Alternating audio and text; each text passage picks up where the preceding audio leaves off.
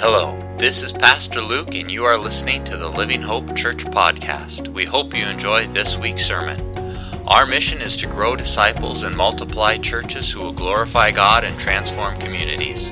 For more information about our church, please visit our website at livinghopehenderson.com.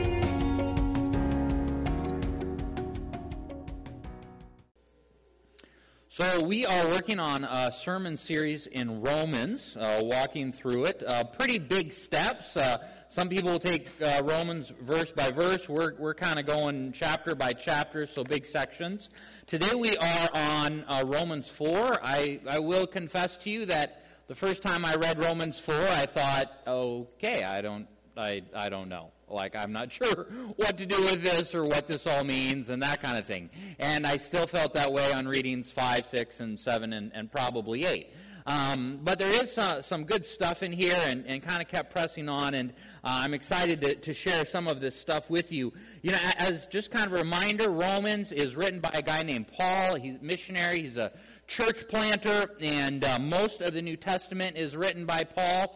But at one point in his ministry, he had wanted to go visit Rome, both for ministry there, but it also appears that he wanted to use that as a launching point to keep going west and eventually do some ministry out in Spain. And so he sends a letter kind of ahead of himself. He's not been there yet, but there is a church established in Rome, and so he sends this letter. And in this letter, he introduces himself, and then he really proceeds to outline the gospel in all of its fullness. I mean, many consider Romans to be Paul's, his masterpiece, his most thorough, his most insightful, most brilliant, most comprehensive, complete writing on what is the gospel and how does salvation work, and what do we make of the Old Testament and its laws, but then the New Testament and its emphasis on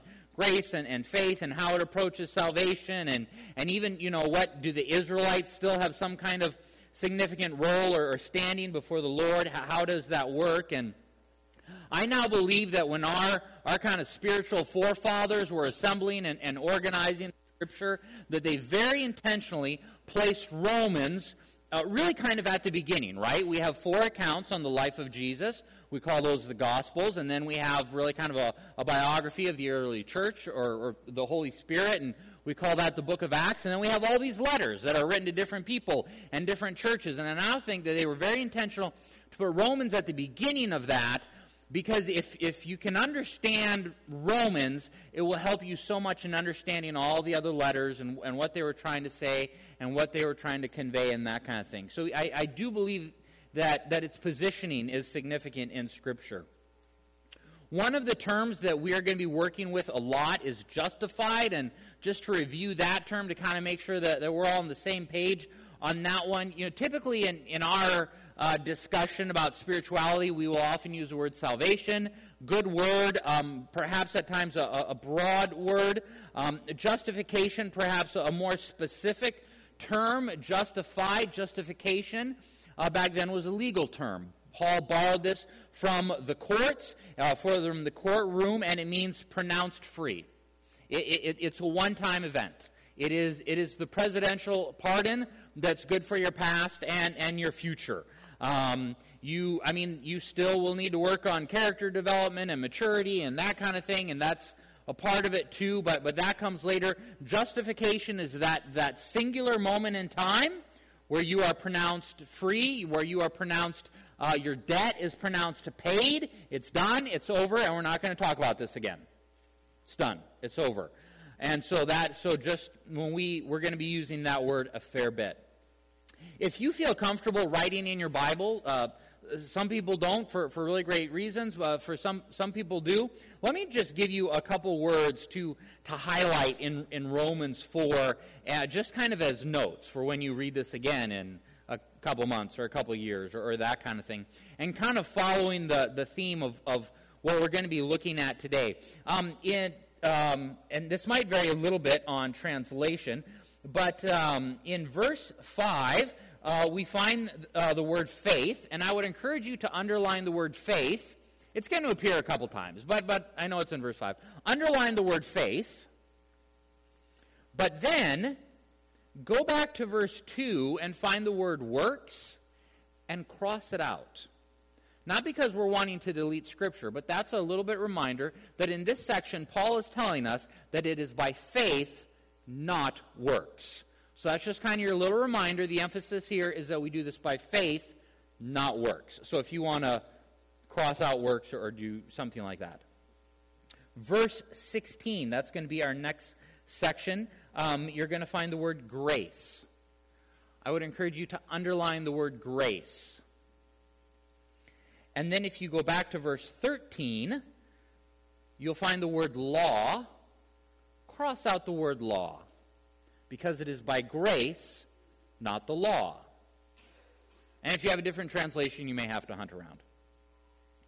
In verse 21 is the word, and I'm just kind of double-checking here. This is probably going to be NIV, the word power. And then you can cross out in verse, you can do one of two things. Either one in verse 20, cross out unbelief, or actually just write in the margins human strength, because I believe that in this third section Paul is contrasting that this is done by God's resurrection power, not by human strength. And so we're trying to contrast God's power versus human strength. Beginning in verse 4, chapter 4. Let me tell you what I'm about to tell you. Let me tell you what I'm about to read to you. Paul is making the argument that we are justified, that we are saved, but that we are justified by faith, not by works.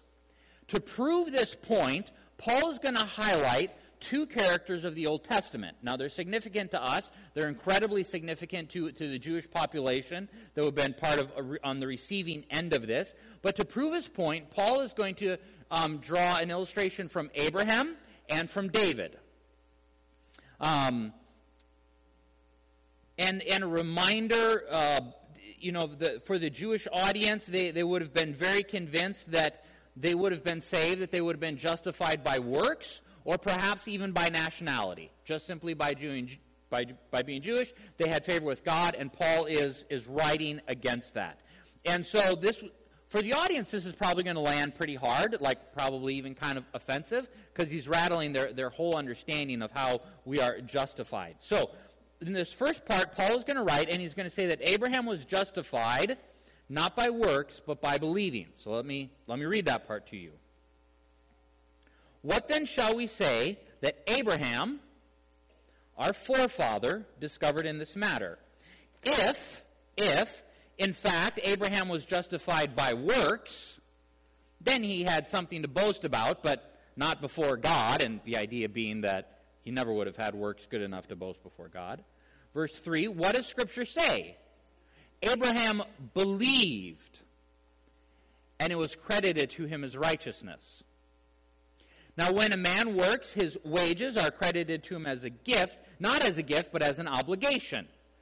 Meaning, you go work from 8 to 5, you get paid, like your employer owes that to you. Verse 5, however, to the man who does not work but trusts God, who justifies the wicked, his faith is credited as righteousness. So here's the thing on salvation. There's kind of two major worldviews on how salvation works.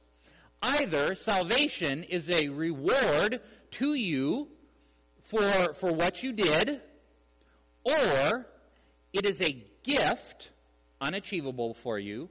It is a gift through grace. But it cannot be both. It's got to be one or the other.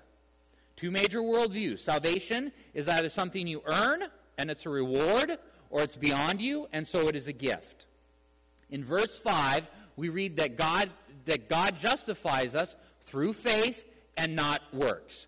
The Jews thought that God justified people on the basis of their works, and Paul is proving that even Father Abraham, father of the Jewish people, he was saved on the basis of faith. Big statement here. It sort of gets lost sometimes if you skim over it. Big statement for us, huge statement for the Jewish population, but just this idea that justification is a free gift. Now I'm going to read the section to you on David. And again, let me kind of tell you what I'm about to tell you on David. Some of you are going to be very familiar with the history on David. David was a king of Israel.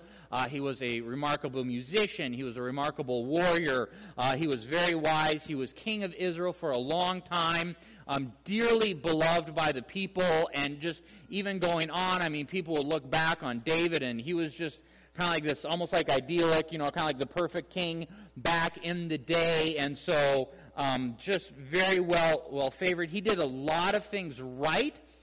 He did have some failings, though, just as a father and as a husband, but yet Scripture is clear to note that David was a man who loved God and ultimately desired to do what was right before God. So Paul mentions David. Then he quotes the first two verses of Psalm 32 as part of his proof that we are saved by faith, not by works. Psalm 32. Let me unpack Psalm 32, right? Later on in David's life, he gets sloppy with his personal life. He has an affair with a married woman. She gets pregnant. The husband is a soldier, so to cover up what's going on, David has her husband, sent to this dangerous part of the battle where he's accidentally killed in battle. David marries the widow that he just had an affair with, and then when the child is born, you just hope everyone is bad at math. Okay? That's the plan. That's what's going on. God knows all of this. God has seen all of this. He knows what has happened. God sends a prophet to confront David. David is just completely shattered and broken. He repents. There are long-term effects that are messy, and lots of people get hurt, and it's messy. But eventually David makes peace with God and finds forgiveness with God. So, it is believed that right after David got busted by the prophet, he goes and he writes Psalm 51. And you go through and you read it, and you're like, that sounds like a man who just got busted for adultery and murder. But it's believed, though, that after some time has passed, he's done some reflection, he has worked through God's forgiveness, then he writes Psalm 32. Let me read to you the first 6 verses out of Psalm 32, and just see if this sounds like a man who has worked through forgiveness after creating some pretty significant sin in his life. Psalm 32. Blessed is the one whose transgression is forgiven, whose sin is covered.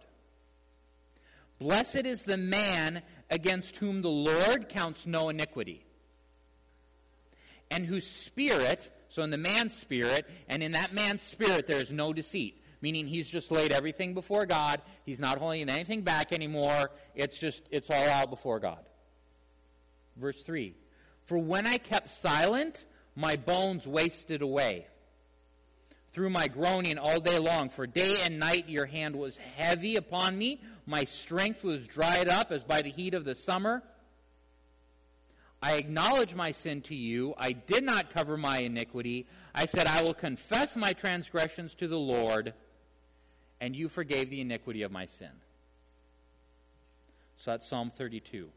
That's what Paul is going to quote from in his argument that we are saved by faith and by God's grace and by forgiveness, not by works. Because if we are saved by works, then David, after having committed all these, was in a bad spot. Like those sins he could have been executed for by law of the day, right? So he references back when David is in a bad spot, and yet David still finds forgiveness. Verse 6. This is Paul writing now. David says the same thing when he speaks of the blessedness of the man to whom God credits righteousness apart from works. Right? Because David's works had just been adultery and murder. And then he quotes, Blessed are the man whose transgressions are forgiven, whose sins are covered. Blessed is the man whose sin the Lord will never count against him. Like I said, if our righteousness, if our justification is determined by works, then David is in a bad spot, right? Adultery, murder, cover-up. And yet David is considered righteous and forgiven, right? And even today he has this place of respect and on honor amongst the ancestors of Israel. And the only reason that's doable is because we are justified by faith, not works. Okay, so that was the first section, right, where we're contrasting faith not by works. Next section, contrasting grace versus the law. So this is verses 9 to 17. Again, the Jews and even a lot of other people believe that justification came through obeying the law or possibly just by nationality. Paul is arguing it's neither. We're justified by grace, free gift that he offers us, nothing that we can earn through good behavior, impossible for us to earn it. Also, a reminder on this section, because this is going to come up, for the Jewish people, circumcision was a physical sign, an outward sign that you were part of God's chosen people, and so they had really developed this strong association around circumcision and being the people of God, or being favored towards God. And so Paul is going to go back to Abraham again, and he's going to contrast grace with kind of the law and circumcision. So verse 9. Is this blessedness only for the circumcised? Okay, that's the Jewish people. Or also for the uncircumcised, which is like the rest of the world, the Gentiles. We have been saying that Abraham's faith was credited to him as righteousness. But under what circumstances was it credited? Was it after his circumcision or before? It was not after, but before. And he received the sign of circumcision as a seal of righteousness that he had by faith while he was still uncircumcised. Now let me interject here a little bit. Some wise scholar went back to the Old Testament, crunched the numbers, and they said actually, if you look at kind of the time of faith, when Abraham received the actual sign of circumcision, it's 14 years. So a lot of time has passed, right? A lot of time has passed. That's not a lot of time for some of you, but it's still a lot of time. Carrying on. So then, he is the father of all who believe, but have not been circumcised. That's the Gentiles, that's the rest of the world. In order that righteousness might be credited to them, and he is also the father of the circumcised. So that's the Jewish people. Who not only are circumcised, but also walk in the footsteps of the faith of our father Abraham had before he was circumcised. It was not through the law that Abraham and his offspring received the promise that he would be heir of the world, but through the righteousness that comes by faith. For if those who live by law are heirs, faith has no value and the promise is worthless because law brings wrath. I'm going to come back to that. Law brings wrath. And where there is no law, there is no transgression. Therefore, the promise comes by faith, so that it may be by grace, that's our word, grace, and may be guaranteed to all Abraham's offspring. Not only to those who are of the law, the Jewish people, but also those who are of the faith of Abraham. He is the father of us all. I don't know if you guys remember that song, like, Father Abraham had many sons, and then you just wave body parts and dance around and that kind of thing. Kind of a quirky song. I don't know if anyone sings that anymore. Real hit when I was a kid. But the big idea is that Abraham is not just the father physically of the Jewish people. Spiritually, he is the father of all of us. Verse 17, as it is written, I have made you a father of many nations. He is our father in the sight of God, in whom we believed, the God who gives life to the dead and calls all things that are not as though they were. Right? So, Paul is saying that Abraham is justified when he believed and not when he was circumcised. As we said, those are 14 years apart. For them, circumcision was kind of the ritual or the symbolism of being set apart. Really, for us today, it would be baptism. That would be our ritual or our symbolism that we are a people of God, is that when we go through when we get baptism, and baptism occurs after salvation, right? I mean, we don't We don't put our salvation hope in baptism. We just say that's something we do as an outward sign. Paul has this thing, the law brings wrath. That was verse 15. You see that in other writings, like the law brings death or the law brings wrath. And it seems kind of like an odd thing, like, why? Like, wouldn't the law have been a good thing? When I was, this was a long time ago, I don't know, maybe I was in high school, maybe college. We were at a friend's place, and Dad is helping with the dishes, right? We were kind of in the living room. Dad's, kind of cleaning off the kitchen counter, putting stuff in the dishwasher, that kind of deal. He's not looking, and their toddler comes up and grabs the box of powdered dish detergent and just dumps it all. Like there's that wee little, spot for, and the kid just dumps all of it, on the thing. The parents recognized that it was wrong, but that it was well-intentioned, right? So it was fascinating because they were actually very gentle with her, with the toddler.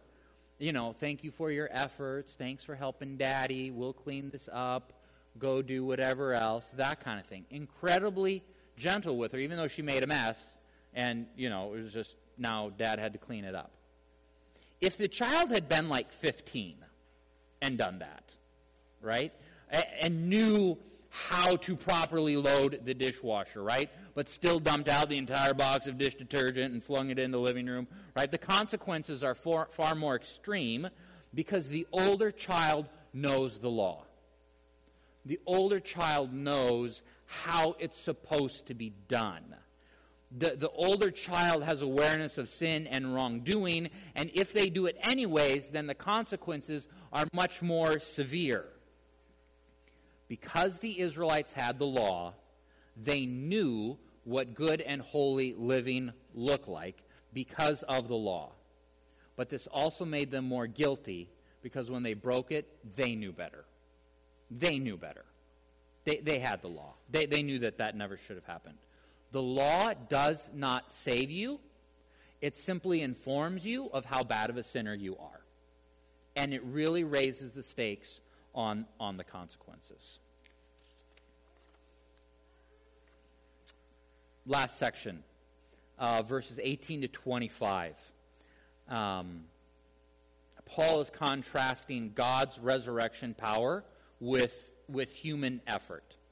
And once again, using Abraham, the example that he's going to give is that Abraham, his wife Sarah, they had no kids of their own, right? They're in like their 80s or their 90s. God shows up. He says, you're going to have a kid, and then that kid is going to have more kids, and like someday your descendants, like there's going to be millions and millions of them, and it's going to be like the stars in the sky and the sand on the beach and just a whole bunch of them.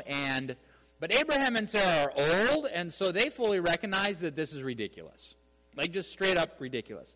And biologically speaking, it was ridiculous. Just for fun, I Googled, oldest recorded mom who had a baby, and it's some lady just shy of 67, and it was in vitro fertilization, and that's tracking millions and millions of people and moms and that kind of thing, right? No one comes close to Sarah, age 90, having a baby. Nope, no one gets close to that. Paul uses that as an example to say that we are justified by God's resurrection power, not human effort, not human power. Simply beyond what you can do.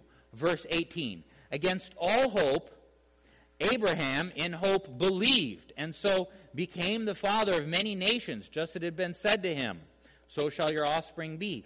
Without weakening in his faith, he faced the fact that his body was as good as dead, since he was about 100 years old, and that Sarah's womb was also dead. Yet he did not waver through unbelief regarding the promise of God, but was strengthened in his faith and gave glory to God, being fully persuaded that God had power to do what he had promised. If you are trusting in your own power to be reconciled with God, it will never happen. Nope, not going to happen. Abraham heard the promise. He trusted that God was being honest, that he would do it. He gave God the credit, ultimately received the blessing great analogy of how salvation and how justification works. And the sooner we realize that we cannot save ourselves, the better off we will be, right? We have to come to grips with that.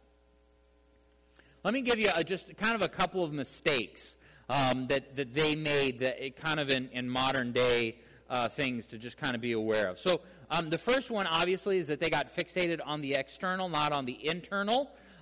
Abraham was justified by faith in God, and yet they were fixated on works. And so Abraham is justified by faith. And so, for us, like, what does that look like? Something like church attendance is an easy one to name. Sometimes that kind of gets picked on a little bit, but it does happen where someone thinks that, well, I attend church every Sunday. I'm a pretty good person. And that's all I need to do. I'm good. Like, I clock in my hour, and I'm good with God. For some people, they will go even more extreme, and they'll say, you know what? I live in a Christian country, however you want to argue that one, Christian country. So I'm Christian, so I'm good with God. Some people, honestly, I think they just don't even know what religion to associate with. They're like, well, I'm not a Muslim and I'm not a Buddhist, so I guess I'm a Christian, right? And so there's all of this faith that is placed in these external things. Like, well, I'm not this, so I must be Christian, or I live in America, so I must be Christian, and that's where all the faith is. It's for people like in Christian ministry or where ministry is a profession. I think sometimes those people can get so focused on either their gifting or their, if you're charismatic, in their anointing, or perhaps just their leadership skills or their worship skills or their communication skills, that they get so fixated on that skill or that gifting, on that external thing, that they lose sight of the internal. So our justification is by faith, not works. Secondly, making the mistake of thinking that I have enough strength to do this on my own. No, you don't. You're welcome. So many religions out there will try to tell you, that you have to earn favor with God. Doesn't work that way. We are justified because God has freely given it to us. And not out of obligation, but just out of his character. We are justified by faith, not works. We are justified by grace, not the law. And the third mistake is believing that you have to be good to be justified or to be reconciled by God. So I have membership at a gym. It works for me. I like it. It's class format. We have an instructor. He's good. He's trained on these things and different programming, and he figures it all out, and there's a strategy to it. And my responsibility is just to show up consistently, survive the hour, come back tomorrow, right? He does the rest. And that might be a whole sermon right there. Show up consistently, survive the hour, come back tomorrow, okay? He takes care of everything else. On occasion, it's interesting because someone will say, well, I'm interested in joining the gym, but for some reason they don't want to, and so then they will say, but I want to get in shape before I join the gym. No, like that. I mean, for starters, there's all different kinds of conditioning, and you may not even be doing the right one in accordance with what he's doing. You join the gym, and then you work on getting in shape, right? Someone may say, well, like, I need to get a few things straightened out in my personal life before I give my life to Christ, before I start attending church, before I help out with something, before I have a spiritual conversation with someone. No, like you're getting it backwards. Like there's no need to do that. Come to Jesus as you are. Like that's just, like as you are, and like we'll deal with the rest later on. Okay? Just come to Jesus, survive the hour, come back tomorrow. Like that's just come as you are. Our justification is by faith, not works.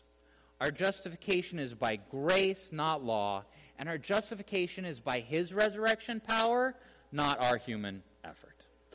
Amen. Let's pray, and then we'll sing again. Heavenly Father, we do thank you for your word and for the truth and for its continued relevance. And Lord, these are important messages that our world needs to hear.